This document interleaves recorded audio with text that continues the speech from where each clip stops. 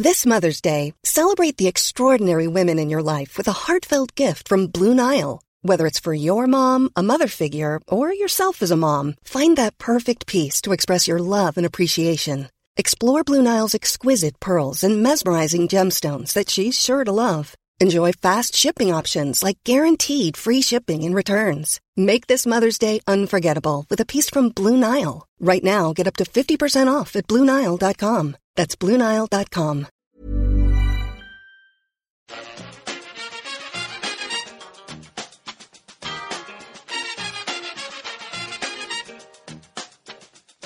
Bring it fast. Bring it to the bay. Hello and welcome back to the EPL Roundtable. I'm your host, Kevin DeVries, and as always, if you'd like to reach us at the podcast, you can do so by either tweeting us at EPL Roundtable or emailing us at eplroundtable@gmail.com.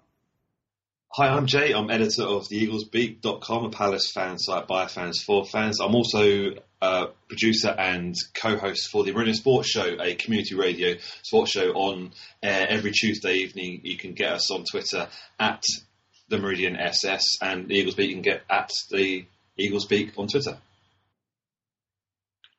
Hi, I'm Dan of the former website 1878, and I currently run the Twitter account at 1878_WBA, or you can find me personally on @thewhat22. All right, thanks so much for joining us, guys. A bit of an old school feel here, as this was kind of one of the original setups all the way back in 2013 when we started this. So, an absolute pleasure having you guys back on. We're going to start off with the Cup final today. Obviously, Manchester City won the first major trophy for Pep Guardiola since joining Manchester City. I'm curious to get your guys' thoughts on his job at City thus far. Obviously, only about a year and a half in, has not been there as long as he was at Barcelona and Bayern, and obviously does not have the trophy count to match. But I'm curious as to what you think he's done at Manchester City. Do you think it's been more impressive or less impressive than his previous stints? For me, I mean, congratulations City for winning the Cup today. Obviously, a little bit one-sided as far as I understand it. I was travelling back from Selhurst Park this afternoon, so I didn't really catch the final. But here is a bit of a drab affair. Pep Guardiola's done pretty well, to be honest. It was always going to be a bit of a challenge coming to the Premier League, competitive league, as we've always said. I think it's still the most competitive league in Europe, if not the world. It's difficult to say how he was going to settle in the Premier League after being in La Liga. As we know, it's a two-horse race in La Liga and probably a one-horse race pretty much in the Bundesliga. So he's always had money at his disposal, probably taking a little bit longer over here to get a side together. Clearly, he spent a lot of money, but I think there's a lot more to it with Pep Guardiola. I think he seems to... a lot of people say he spends money, so he's not a good coach, but I don't actually believe that, because I think he's actually made a lot of the players that he's bought better. Otamendi, for a start, he's brought in, again, spent money, and Sterling as well. I think they've improved under Pep Guardiola, so there's obviously a coaching, the knack of coaching there from Guardiola. And I think he's a quality manager. He comes across well in the press as well. Very interesting to listen to and obviously hear his views. I know he mentions a lot about the protection of players, which I think after the Palace game, he wasn't singling out Palace players in that game, actually, although there was a couple of hefty tackles, I admit, in that one. But he was talking about the league in general and the fact that flair players should be protected in general, and he's said it a few times since. But I have to add to that the City players going quite heftily as well at times. So swings and roundabouts, really, isn't it? But yeah, back to Guardiola. I think he's done pretty well, pretty much as we would have anticipated, I guess, but probably a little bit more so, because, like I say, it's a more competitive league than it's probably been used to previously. And like I say, he spent money. It's nice for a manager to be able to spend money like he can. Obviously, probably it's the biggest spender in the Premier League, isn't he? I believe. So he's done all the right things. He's heading towards a Premier League trophy this year. Just picked up the Carabao Cup, and I see them going fair long way into Champions League. I've got a feeling they get to the final. They're playing so well at the moment, and obviously this trophy under the belt, Premier League pretty much sewn up. They could probably concentrate a little bit on the Champions League now. Obviously out of the FA Cup, so I haven't got to worry about that one. So, but I think on that note, it proves how difficult it is to challenge on all four fronts. a lot of people saying they're good enough and spent a lot of money, so they should be able to do it. But just shows how difficult it is. But no, fair play. I've got a lot of time for Guardiola. He's done well in this country. Probably done better than I perhaps expected when he first came over. But he's just classy, isn't he? I think if any of the teams he's managed at so far, I think this would be the one where he might have come a bit unstuck, because you look at his time at Barcelona and it's his hometown club. He knew the club inside and out, and of course the way Barcelona bring through coaches from the youth setup and through the reserve team setup, and then bring them through to managing the first team. He was always like to get that chance, I suppose, and then he's took that on. And with Bayern Munich, without trying to do the Bundesliga down, because I think apart from Bayern Munich, it's a really competitive league. But Bayern are just so far ahead that it would take a really bad manager to be there for them to not be winning the league even. So I think it's his first real big step outside of his comfort zone. Maybe you come into a league where there's 6 teams potentially that could win the league.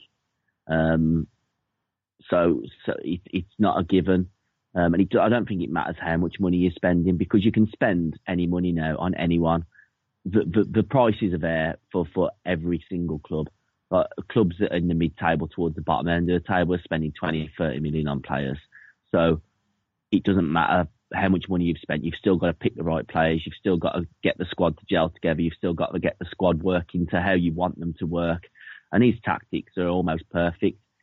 And there was lots of questions, I think, before he joined, whether he'd be able to get those implemented at a Premier League side, because of the blood and thunder involved in a lot of Premier League games.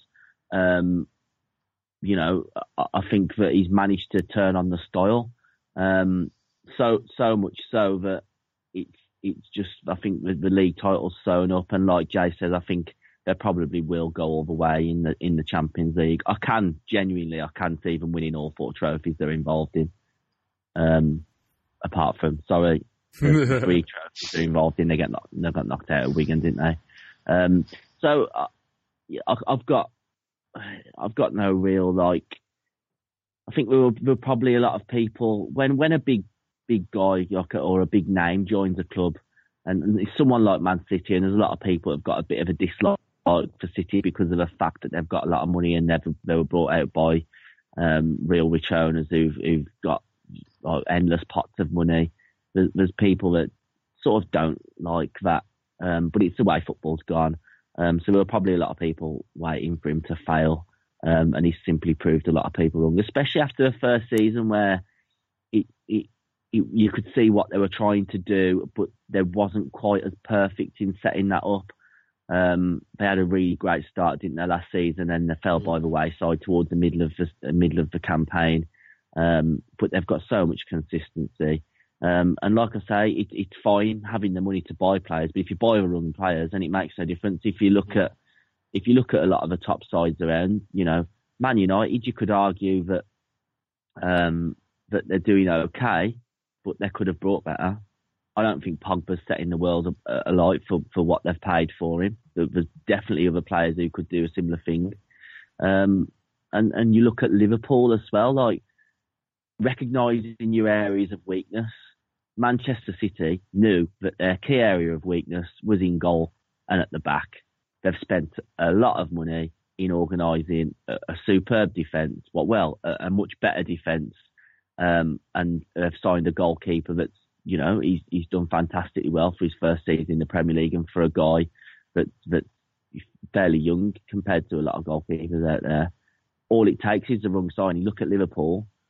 But I don't know what Liverpool's defence are doing sometimes, that they can be found wanting. And then they've got 2 goalkeepers who are absolutely shocking. It's about recognising where your weaknesses are and building on your strengths. And, he's got the setup at Man City to be doing extremely well. But it's not a given. It's never a given.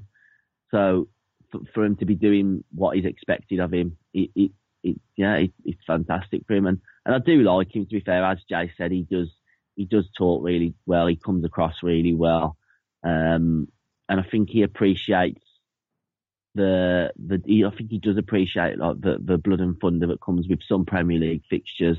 As much as he does have a moan, I think he does probably appreciate the competitiveness of the league. And I think if he wins the Premier League, that's probably for him his biggest achievement as a manager yet, in my opinion. Yeah, I've been, like you guys, very impressed with what he's done at Manchester City already.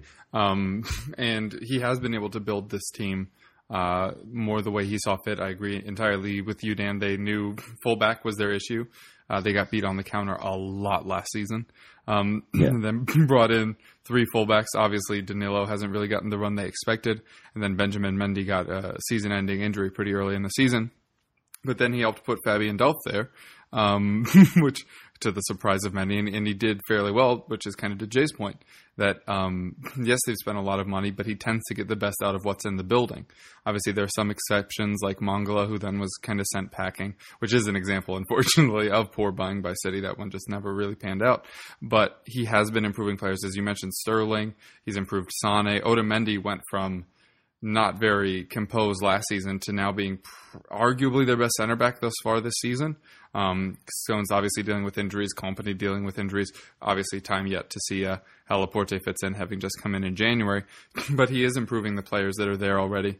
And fortunately, I did get to catch one of his training sessions here in the States in the summer, and just kind of the meticulousness about it was very, very impressive. And I'm not really I obviously didn't think they would basically win the league by December, but I'm not surprised to see how well they've done, considering how talented they already were, and as we've said, how well they filled their holes. And with the money that they have from the owners, with Cheeky Begurs, that guy, running transfers, and then you have Guardiola as manager with this current talented squad. And you mentioned buying well. They haven't just bought well, they've bought young and well. So they have all these young players that are bringing up. I mean, Kyle Walker, I'm fairly confident, is the oldest player that he's signed since going to Manchester City. So you look at, Gabriel Jesus is coming through. Sterling has gone from talent to star to superstar through the progression. Bernardo Silva looks really special. He does, yeah, and he's not even really getting minutes right now. He's just kind of waiting for David Silva to retire. This is an incredible team. What I will say, though, is, and it's kind of drawn into sharp relief by Fernandinho's injury today, he is the one player there is not a backup for in this team. Mm-hmm. And I think it's why they were chasing Fred so heavily in January, did not manage to bring him in. If it ends up being serious, at time of recording, we don't know how bad it is yet. All we know is that Guardiola has said he's going to be out games, plural, which the next 2 are Arsenal and Chelsea. So like that, if they hadn't already basically won the title, those could be very impactful games to miss. So yeah, it'll be interesting to see how they fix that, but I agree that when they've had holes, they've tended to fill them, and he's coached up the players that were there. And for that, I think it's, to an extent, more impressive than what he's done previously. Obviously, the trophy count isn't there, but the trophy potential is certainly there for him at Manchester City. And with how young they are, it is a very scary proposition to look forward and think how long they could be this good without really the draw. I mean, obviously, Barcelona is always going to be a draw for South American players, as is Real Madrid. Obviously, the Spanish players also feel a tie there. But if you're at Manchester City right now, I think it's very unlikely you want out unless you're not getting minutes. And even if you are getting minutes, you're getting medals and trophies. So they think that this core group could be there for a while. And that's a pretty concerning thing as a fan of any of the 19 other current Premier League clubs. Current Premier League clubs. Sorry. You what? I just interjected with current Premier League clubs. Yeah. Fair enough. We'll get to that fully when we get to club questions. But the second thing starts with the big club thing, but we will talk about our clubs in this a little bit. Alvaro Morata has now failed to score in 10 consecutive matches. We'll start with his future at Chelsea, because we've seen this play before of young, talented player goes to Chelsea. Admittedly, he came a little bit less early than the likes of, De Bruyne or Lukaku, but another talented player, kind of proven elsewhere, moves to Chelsea. All of a sudden, things turn south. Probably going to be out the door sooner rather than later. Is that what we're thinking, that he would have to move elsewhere to find success, or do you think somehow Conte, or insert Chelsea manager's name here, will be able to turn things around for him? I think you've probably just said it there, haven't you? I think it's insert manager's name here who could be the difference to Alvaro Morata. I think he's definitely a player of immense quality. He proved that in Italy, didn't he? He's absolutely a fantastic player. More of maybe, I don't know if it's a fact that Chelsea have just not really had the sort of season you expected them to have following last term. And, you know, it was always going to be difficult with the emergence of Man City, but Chelsea have really fell by the wayside quite a lot. And I think there always seems to be just internal problems after they do well, Chelsea. They can't ever do well and then back it up. And I just think that maybe it was the wrong club for Morata to be joining. Maybe he could do with being... I'm not sure, to be honest. I can't really put my finger on the exact reasons why. He's definitely a fantastic footballer, and he's definitely got the quality to score goals. But Chelsea, you'll watch them one week, and they'll look like they're good enough to take on anyone in the world, and then you'll watch them the week after, and they're losing 3-0 against Bournemouth. You know, and it doesn't seem to add up to a team that's committed to the cause, or a team that it seems like when everything's going their way that they're absolutely fine and they can get with the program. Whatever, if it's not, then there seems to be a group of players that really do struggle to sort that out. So I think Morata's got time in him yet. And I do think Conte's probably going to be on his way out maybe at the end of the season, maybe even before, because Chelsea, they're falling away a little bit, aren't they? So I think the gap between them and United is a good 6-7 points, isn't it now? Yeah, Chelsea are on 53, United are on 59. So Chelsea might not even make the top four. They genuinely could struggle, and they still have City and Tottenham to go in the next month or so. And that's not gonna spell Conte remaining as Chelsea manager, is it? Because as we know, Abramovich will not stand for anything less than what he deems as success, and success isn't going to be either the Europa League. So then he may get the opportunity to shine. And I think if you look at the midfielders as well at Chelsea, they're very hit and miss as well. Like Willian's fantastic on his day, and Hazard is a fantastic player on his day, but then he can go completely missing as well. So yeah, I think maybe Morata might well have been the forward that Man United needed, as opposed to the forward that Chelsea needed in the summer. And it, as people may remember from last summer, it was very possible that it was going to be the other way, that Lukaku was going to go back to Chelsea and then Morata was going to end up at United. And that is an interesting thought experiment on style, because obviously neither have been as successful as we anticipated. Jay, what have you made of Morata thus far, and do you think he can find success at Chelsea? Yeah, he kind of came in as the player to sort of help Chelsea this season, help push on. But as Dan said, it's been an odd season for Chelsea. I mean, 1 minute they're holding Barcelona in the Champions League at home, and then before that they were losing to the likes of Watford and Bournemouth. And I guess we've alluded to that already, that Premier League is the most competitive in Europe, if not the world. But just goes to show how difficult it is even for teams that do have the power to spend money, because it's not easy to beat the teams you're expected to beat. And Conte's obviously finding out this season after winning a title with Chelsea last year. I mean, this season's probably proving harder for Chelsea than it was last season, which sounds a bit strange thing to say, but considering they won the title last year. But it seems to me that Conte's on his way out in the summer. I just think all the fingers are pointing towards that. Whether it's going to have a last hurrah in the Champions League, and even whether they qualify in the top four, it's going to be tight. I mean, it's between Liverpool, Spurs, and Chelsea, really, isn't it? But for that third and fourth spot, so it's going to be interesting to see how that pans out. But Chelsea are an odd side, because they've had players before which have failed to really do anything. I mean, you can go back to the likes of Shevchenko and obviously Salah, who is doing wonders at Liverpool now. I mean, you could say that I've had experience elsewhere since then, and then it's coming to Liverpool. But the Chelsea seems an odd place where they seem to have had quite a few of these players who kind of haven't really got going as you would expect them to. And Morata was one which you thought was going to be that target man. You know, they got rid of Costa, who was kind of their talisman, you know, their player up front who had scored the goals for them, but he was obviously trouble for them. So Morata's doesn't appear to have settled completely. And then when you kind of have, like the other weekend, you have Chelsea having two strikers on a bench in Giroud and Morata, and they're not playing a striker there. It's quite bizarre, some of the decisions he makes. But to be fair, I'd quite happily swap 17th place with 5th. In the Premier League for my team, I've got a lot of time for Conte. He's quite refreshing. You know, he says what he thinks. You need managers like that in the Premier League to make it a little bit more lively.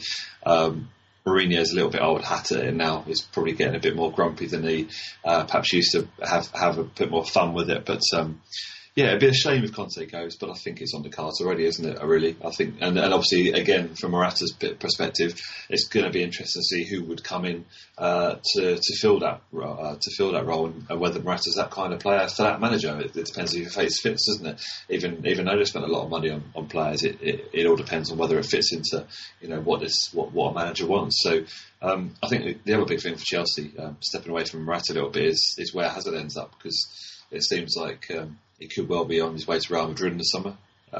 Whether that pans out, that'd be a huge loss for Chelsea, and perhaps a bit of a rebuilding programme going on during the summer.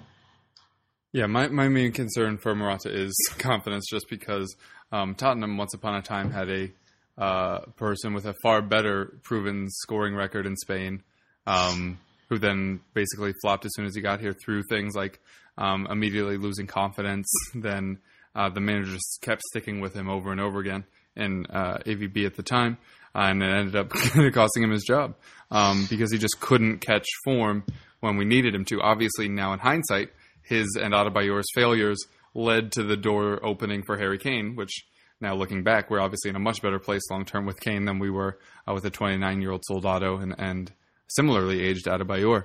But Morata obviously far younger than Soldado was at the time.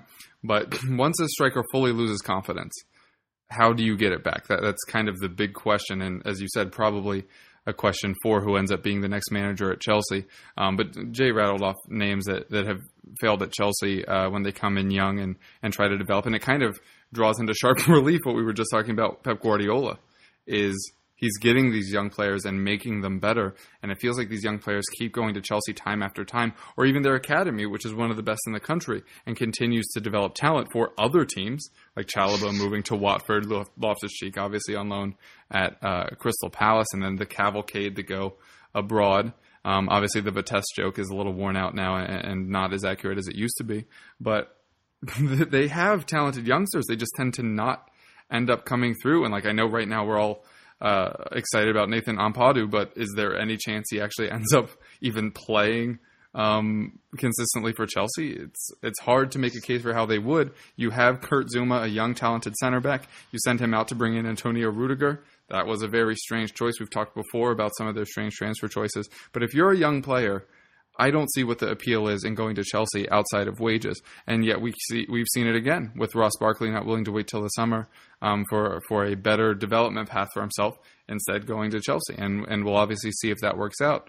But it's very interesting that this continues to become a trend at Chelsea. And if a new manager comes in and Morata gets firing, you know, I'll obviously kind of eat my words on this. But right now, I don't think he can be successful at Chelsea. If this kind of situation happened at your club, you had a player that was very out of form, how do you think your managers would handle it? Would it be like AVB with Soldado, just keep rolling him out there, hopefully it'll work out? Would you drop them, give them a rest, maybe bring somebody else in to maybe take the pressure off them? How would your clubs and managers deal with a situation like a Morata at the moment, of just somebody that just could not find form for their life? We've got that exact scenario. Benteke. I present to you Christian Benteke. This season, I mean, last season he scored 17 goals for us. Good value for the money we paid for him. Obviously, if he can score that many this season, he scored 2 this year. Not through the want to try, and he gets a lot of criticism by Palace fans. But the fact is, our horrendous injury list prevents us from putting anybody else in that position.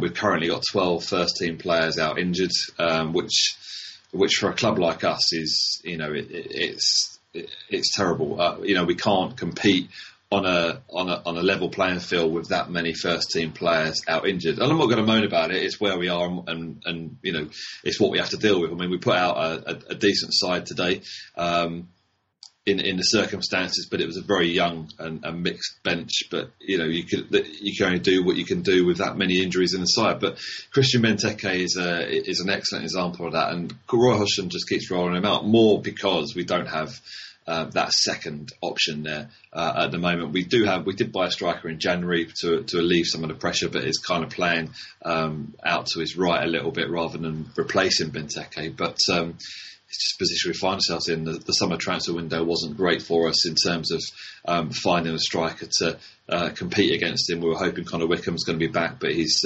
suffered a setback in his return to training. So yeah, it's just where we are. But I think it depends per club, doesn't it? Really, if you have a player chomping at a bit at the same position to get out there and score goals, I think that would be the best way to allow another player to kind of actually. I need to buck up my ideas. I need to start scoring goals and keep working hard to do it. Other managers would perhaps stick with that player and maybe replace him during a game, just to try and change things up. But I think a lot of teams are probably in a similar position to us in that you just keep going with that star striker that you have. Not every team has the ability to have a £20 million striker on the pitch and have another £20 million striker or another £30 million striker on the bench to replace him with. Every manager is different. I think Roy's had his hands tied from our perspective in terms of somebody like Morata. I think strikers are confidence players, aren't they?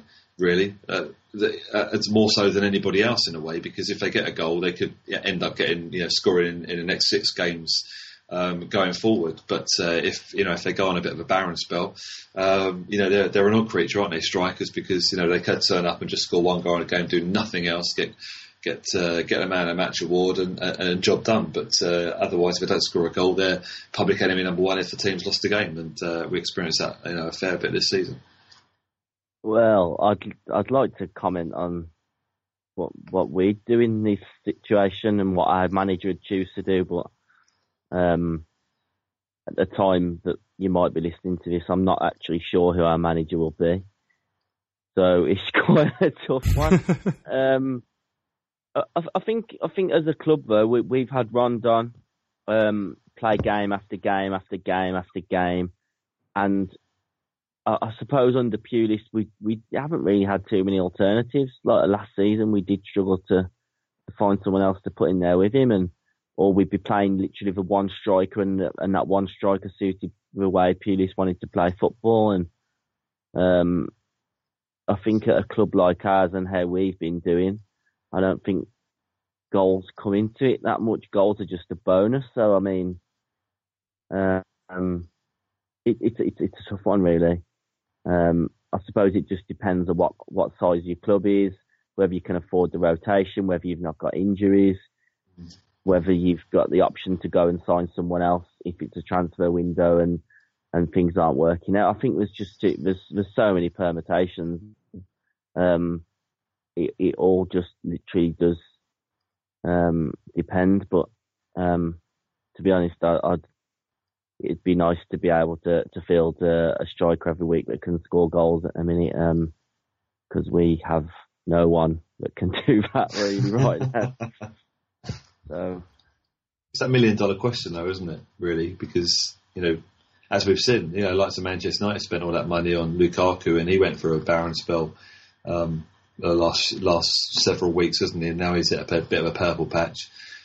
Strikers are an odd creatures, aren't they? Because you could also blame the supply lines as well. Not playing in. You could have players who are supposed to be supporting the strikers, and they're having a period of bad spells as well. So can be such a combination of different things. They're only human, aren't they, as well? If you've got issues at home and stuff like that, it could be just anything that is affecting a player's performance. They're, like I said, they're not robots. They're still humans, whether they're being paid, millions of pounds or not. It's still, it's still got emotions and stuff like that. So it's a tough one. It could be a combination of things. It's just, I guess it's good management in a way if they find a way of dealing with it. I think it's like every person in life in the workplace as well. You kind of treat people, to the way that they would react the best to. So it's kind of trying to find that way of doing it. And I guess it's where a lot of that analysis comes in, where it comes to mind stuff and things like that in sport, and how people's attitudes are and perceptions are and stuff like that. I know a lot of that is done in the States, a lot of American sport, but there's a lot of analysis on that sort of stuff now. It's trying to keep players happy, isn't it? A happy player will be one that probably be more informed than one that's unhappy. There's so many different things. Yeah, it is interesting. At Tottenham right now, we do have a player that's very much struggling this season in Dele Alli. And Pochettino does just keep rolling him out. In my predicted lineup today, I thought maybe he'd be dropped for Son, who has been playing better of late, and thought he might be given a chance. Maybe you let Dele Alli take a match or two to rest, because, as you mentioned, a lot of clubs don't have the opportunity to rest players as important as he has been to us in the past. But fortunately, with Son and Lucas in tow, it seemed like maybe this was the time to maybe give him a rest. And fortunately for Jay, we weren't too concerned coming into this one, considering their injury issues, which again we'll touch on in a little bit. But we just rolled him out again, and I think Poch is of the belief that you just have to get a player to play through it. I don't think he will have the kind of crash that a striker would, as Jay pointed out. Strikers do tend to be strikers and goalkeepers, I think, are the ones that are the most confidence-based, just based on two individual players in Soldado and Aurelio Gomez, both of whom did well, and then by the end just weren't playable because they were too much of a liability. But that's how things currently are under Pochettino with Dele Alli. And weirdly, on the other side, sometimes he'll drop a player like Son, who's been playing very well anyway, just to make sure that Dele stays in, which is not something that I would do, but obviously not going to question Mauricio Pochettino's choices too much, considering how well he's done at the club since arriving. All right, we're going to take a quick break, and then we'll be back with questions for each of our guests.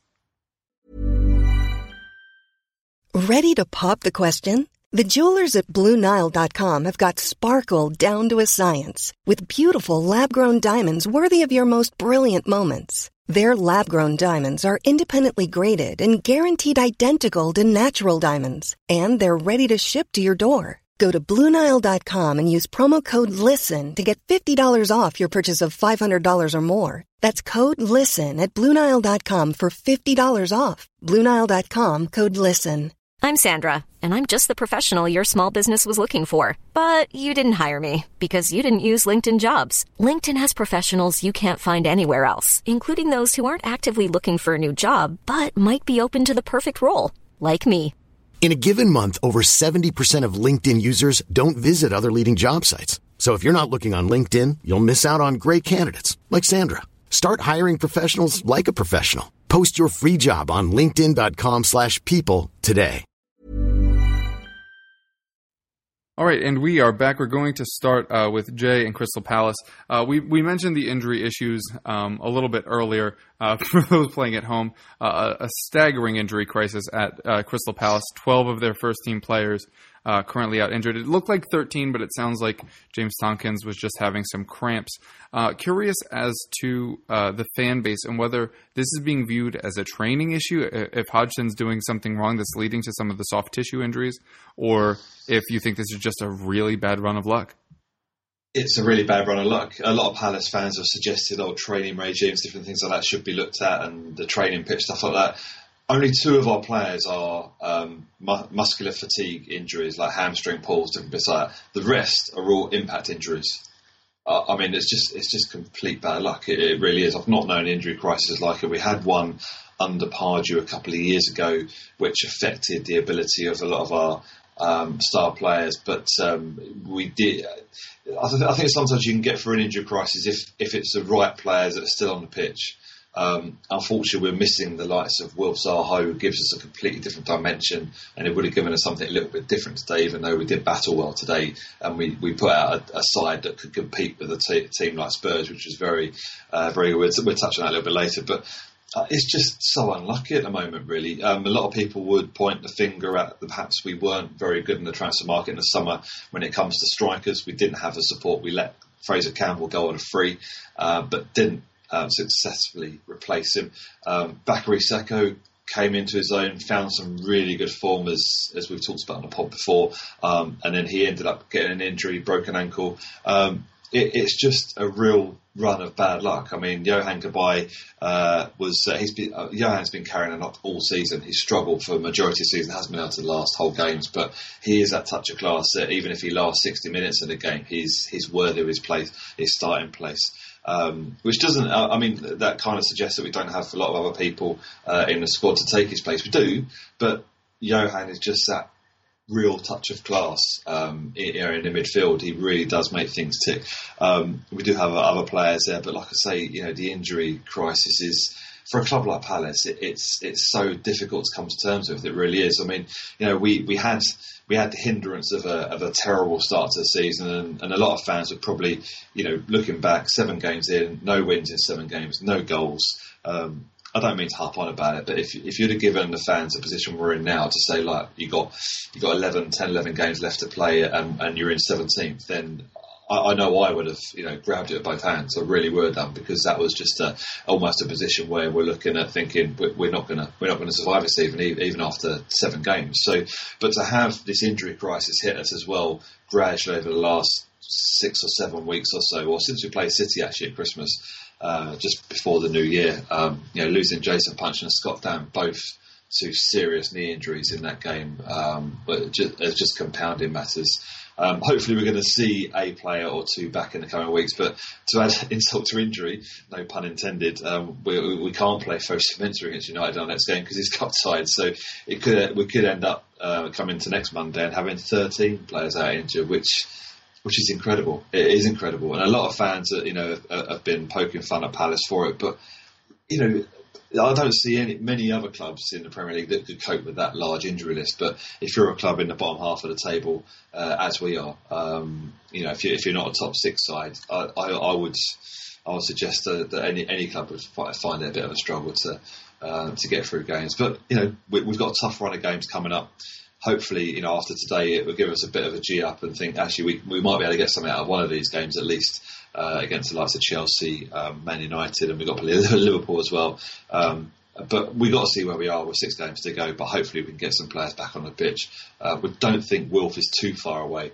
That's the one we want to get back, because he gives us another dimension, like I say, and really does take the pressure off a lot of the other players, because he draws the attention. He has 3 players on in most games, and that obviously frees up some other players to do something as well. So yeah, it's incredible. It really is incredible, and I wouldn't wish it on any team, to be honest. But yeah, it's a real hindrance. I mean, we've had the hindrance of the bad start to the season, and now this.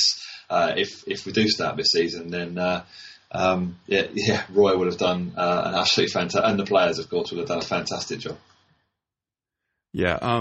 Secondly, to make it kind of a combo Tottenham Crystal Palace topic here. Ever since the Liverpool match, this diving tag has been pretty heavily applied to Tottenham, particularly Dele Alli. 2 incidents today in the Crystal Palace match. Curious to get your thoughts on if that kind of stigma surrounding Tottenham you feel is warranted after the decisions today. I hate to say it, Kev, but yeah. I would say what annoys me the most about the diving situation we have in this country at the moment, particularly this season, is that Wilf Zaha is castigated week in, week out for going down too easily. He hasn't been banned for diving yet so far, although a lot of people want him banned, even the pundits, because going down too easy. But I want to see other players castigated in the press as well, because Wilf Zaha seems to every game he plays, there is a situation in a game where, because he's a quick player, and he gets fouled. I mean, he gets fouled week in, week out, and a lot of the fouls aren't given. If you compare that to players like Dele Alli and Harry Kane, they get far more fouls pulled up against them, during a game than Wilf ever does. That's my irritant. I like players to be treated fairly across the board. If Dele Alli today, it's just heightened the fact that he does go down too easily. There was 2 occasions in this game today. There were you could almost see it coming, because the first scenario was three Palace players around Dele Alli in the penalty area. He couldn't go anywhere. He went down, hit the ground.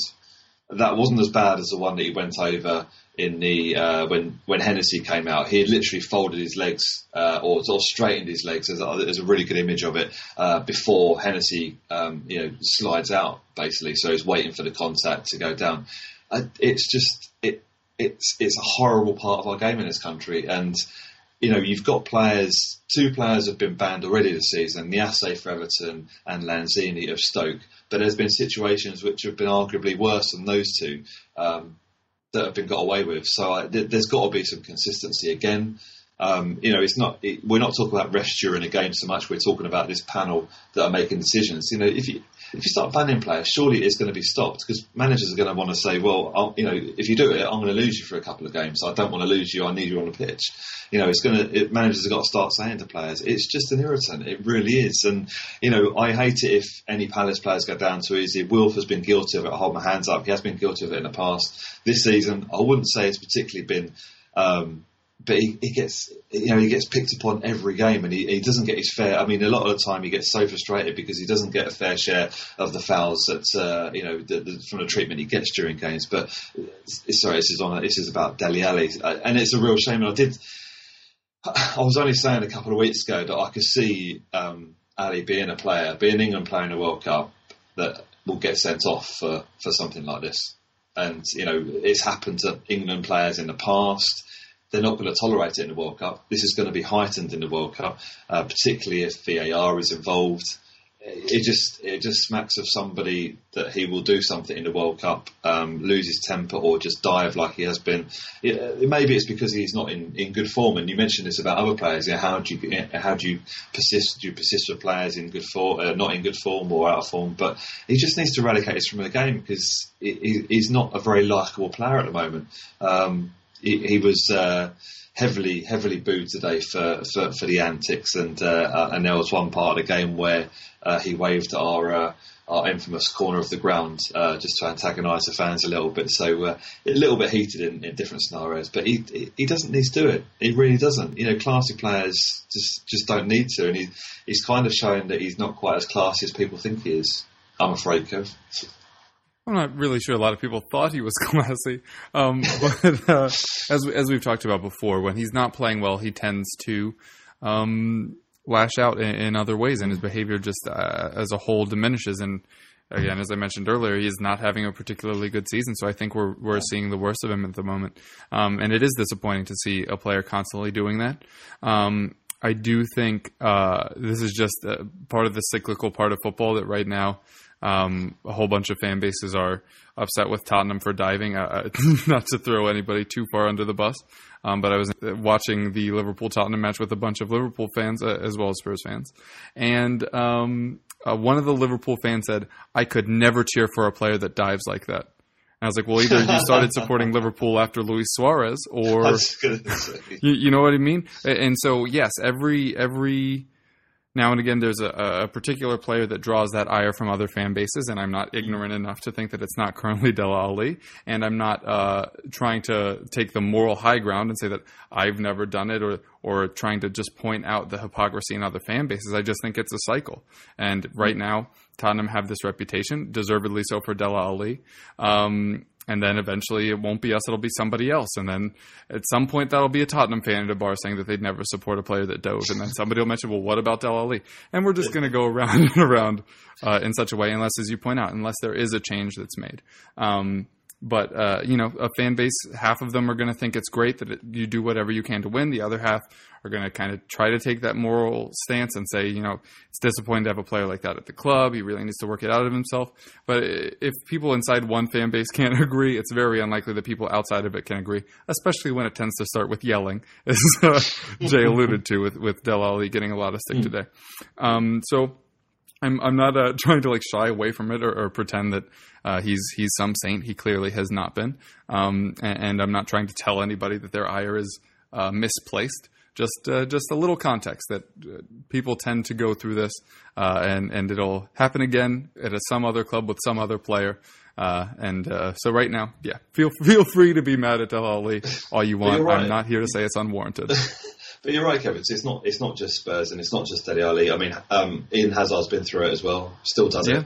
What irritates me even more is that when commentators say, "Oh, he was clever." A player's clear dive, but they say they're clever. But when it's a player from a lower club, as Dan will probably testify, they're cheats or diving. That's where it gets a little bit.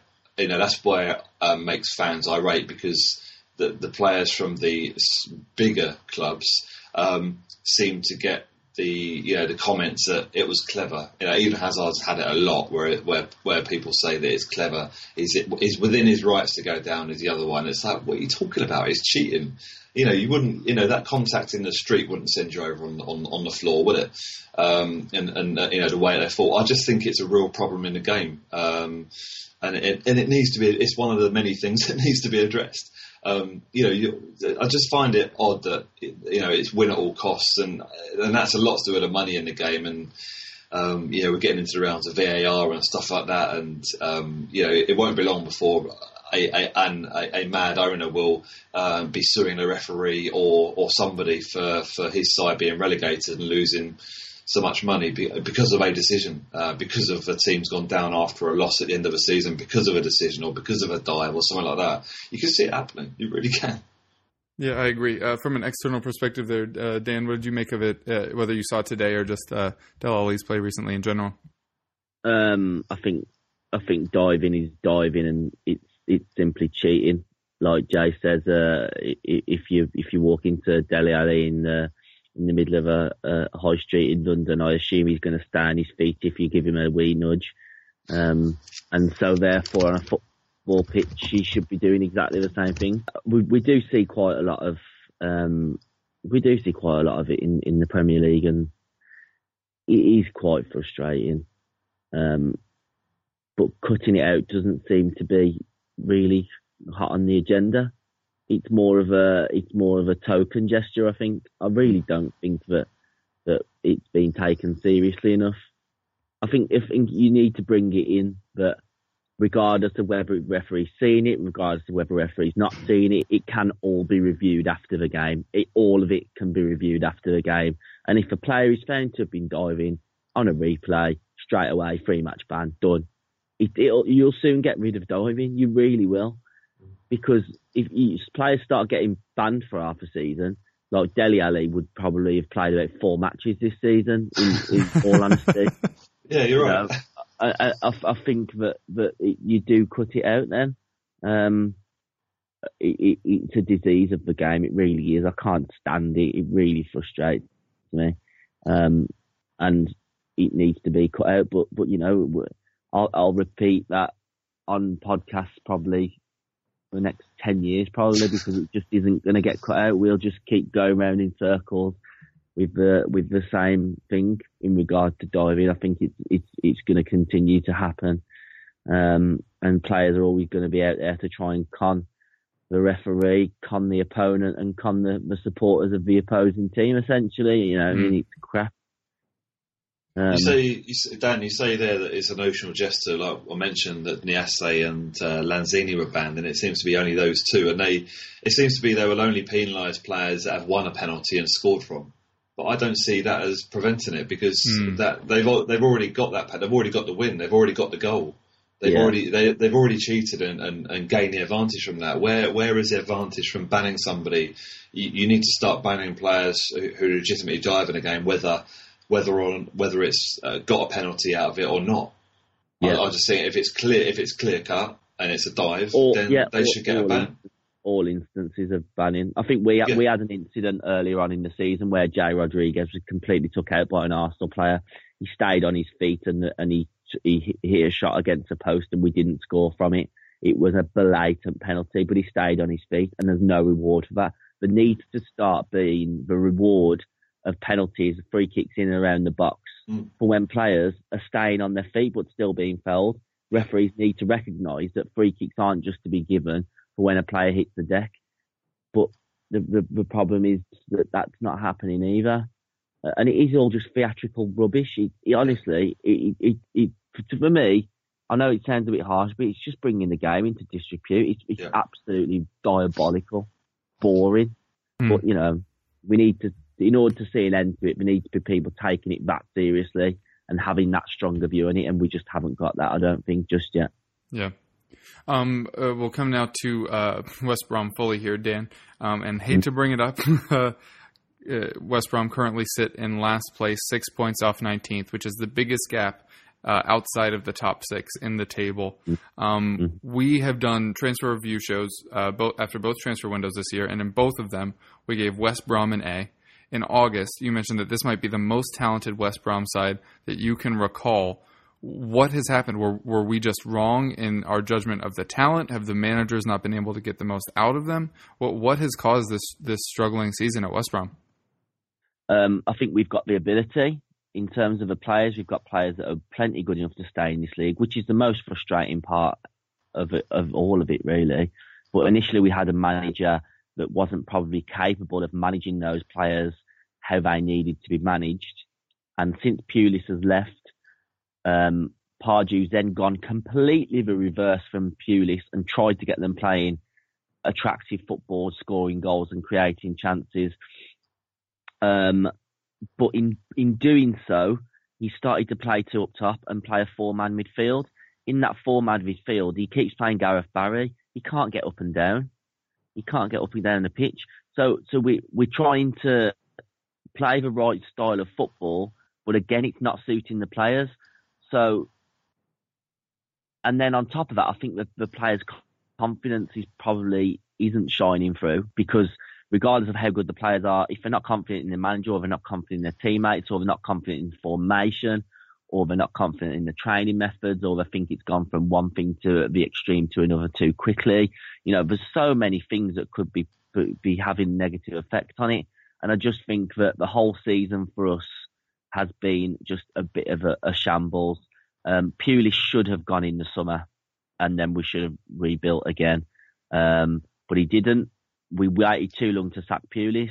Then we've appointed probably the wrong man in Pardew, although I do appreciate Pardew and what he's tried to do. I've got no gripe really with Pardew. I've got no real hatred for Pardew. But now the time came after everything happened with Taxigate. I'm sure all the listeners are quite aware of the fact that we went to Barcelona on a training camp, and 4 of our seasoned, experienced first-team players in Evans, Livermore, Myhill and Barry went out and broke a curfew. We were out at 5:30 in the morning in a foreign country, stealing a taxi. It sounds absolutely hilarious, but it's really not when you're a supporter of a football club, paying good hard-earned money to watch professional footballers give everything that they can. That means them being mentally in the right place, doing everything they can to try and win football matches. That means them not going out on the piss during the week before an important football match. That means them not staying out late. That means them not breaking the law. That means them giving absolutely 100% they can to the cause for a football club that's fighting for their lives to stay in the Premier League. And so that kind of thing maybe does add up to where we are as a football club, that players aren't really taking it seriously enough. Players maybe think that they're too good to be going down and don't realise the enormity of what we're in at the moment, because we are deep in the shit. And then, of course, you've got the fans at the minute who are completely frustrated and angered as to what's going on. It just adds up to a massive cocktail of just bad news. I will say that I don't dislike Pardew. I'm not massively against the fact he was appointed. He was a punt still. Anyone was a punt at the stage you're at with having Pulis previously as the manager. But he hasn't had the impact that was desired. He probably has made a few mistakes trying to find out what is his first team. We have had injuries. There's lots of combinations of things that have gone wrong. Then you've got the whole Taxigate. But I think that just shows but the players really aren't behind Pardew. And as soon as the players are not behind the manager, it's time for him to go, regardless of whether the players are right or wrong in that matter. You know, the players didn't want to play for Pulis. The players didn't want to play for Pardew. Who do they want to play for? You know, so the finger is pointed mainly at the players, but that still doesn't mean that Pardew gets let off. I think Pardew should have got the sack after Taxigate, and after we lost to Southampton in the cup. And again, that's nothing against Pardew. That's just the fact it wasn't working. I've not really got too many bad words to say about Pardew. I just think it's not working, and he's not managed to work any magic at a football club. I think it would have took a special manager to, unfortunately. I just feel that it's just a big combination of things. I will say that I think Pardew should have gone after the Taxigate scandal, debacle, whatever it was, and we should have got someone appointed in ready, fresh for this Huddersfield game that we've just lost to, because now we're probably going to be sacking Pardew in the week more than likely, and we've lost another game. We may as well have done it before the game, if that makes any sense, because we could all see it coming, this defeat. It's just rotten. You know, you've got Johnny Evans, who's being paid an absolute shed load of money for a club the size of the Albion, taking a piss out of the club. He's meant to be our club captain. He's going out doing what he did. Jake Livermore the same, Myhill the same. Gareth Barry, he played atrociously against Southampton in the cup game following the training, following going over to Barcelona and what happened there. And he did exactly the same against Huddersfield. He should have been dropped. And then we've got a young lad in Sam Field, West Brom fan, who played absolutely fantastically every time he's been on the pitch, and he's just left out the squad altogether. I can't really put my finger on any single thing that is wrong with West Bromwich Albion Football Club. There are just that many things. I mean, we've sacked our chief exec and our chairman. I mean, it just smells of a club that is going in the wrong direction.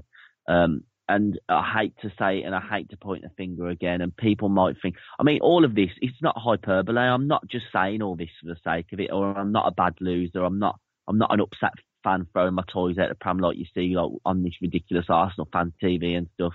This is me being quite honest and trying to give an honest assessment of what's going on at my football club. But it is rotten. It really is rotten, and we do need the reset button. If we miraculously survive under some new manager, then we still need to get rid of half our playing squad. It is that bad. But I can't see that happening. We are probably going to get relegated, and we do need a fresh young manager to come in. I want Graham Potter from Ostersund's to come in. He's an ex-Bal Albion player. He's proved himself with players that really aren't the standard of what he'll be working with now, and he's got them players doing some phenomenal things.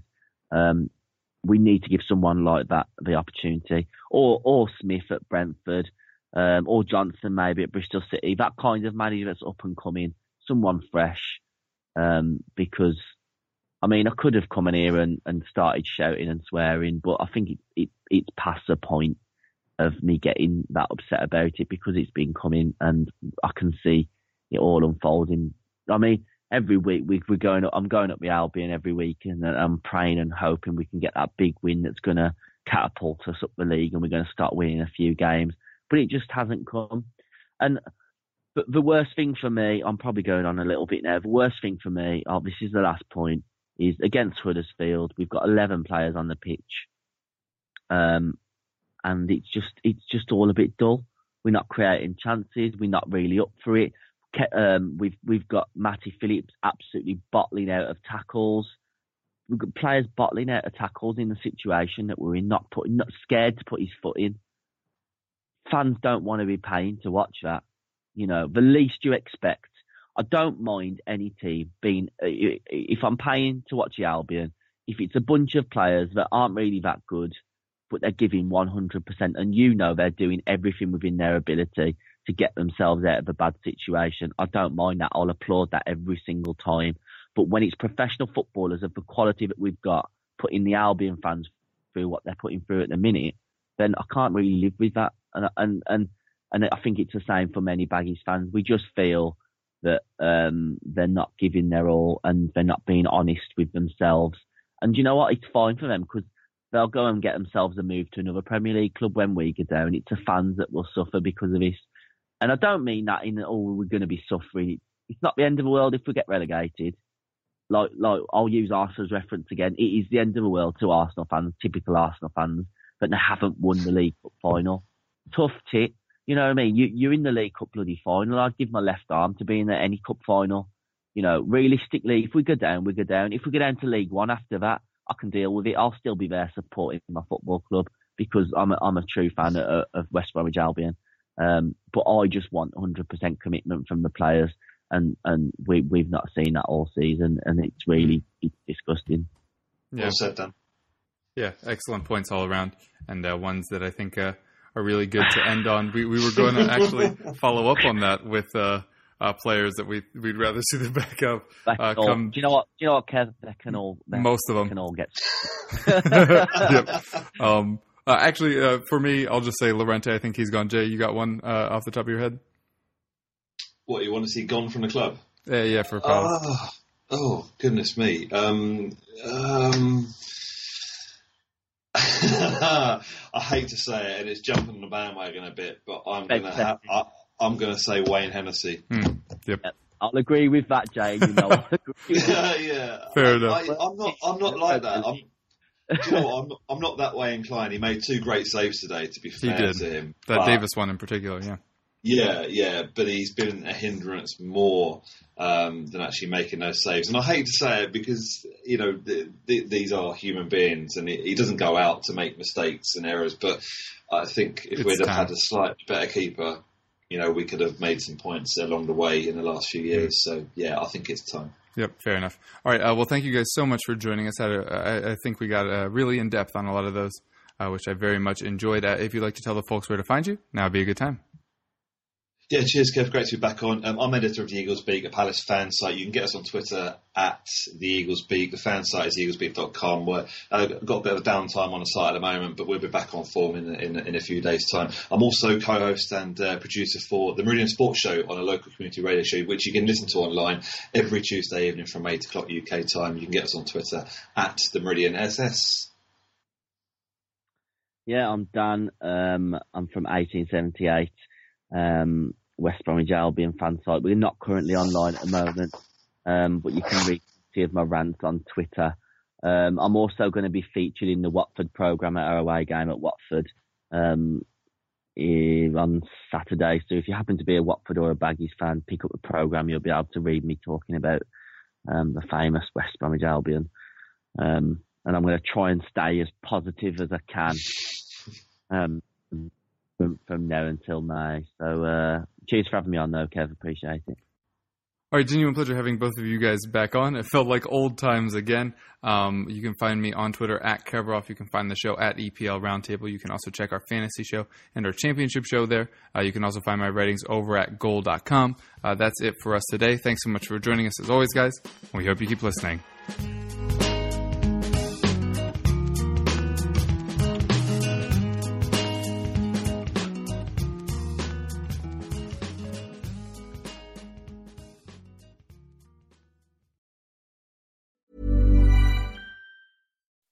When you make decisions for your company, you look for the no-brainers. If you have a lot of mailing to do, Stamps.com is the ultimate no-brainer. Use the Stamps.com mobile app to mail everything you need to keep your business running with up to 89% off USPS and UPS. Make the same no-brainer decision as over 1 million other businesses with Stamps.com. Use code PROGRAM for a special offer. That's Stamps.com, code PROGRAM.